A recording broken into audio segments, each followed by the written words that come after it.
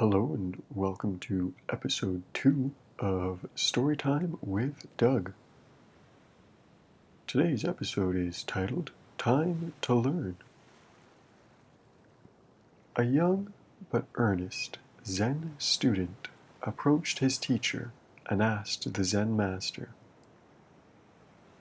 "If I work very hard and diligent, how long will it take for me to find Zen?"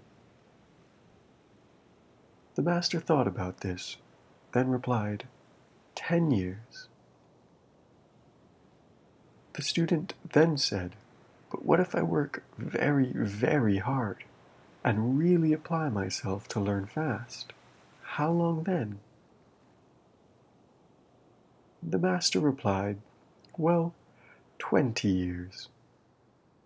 "But if I really, really work at it, how long then?" asked the student. 30 years, replied the master. "But I do not understand," said the disappointed student. "At each time I say I will work harder, you say it'll take me longer. Why do you say that?" The master replied, "When you have one eye on the goal, you only have one eye on the path."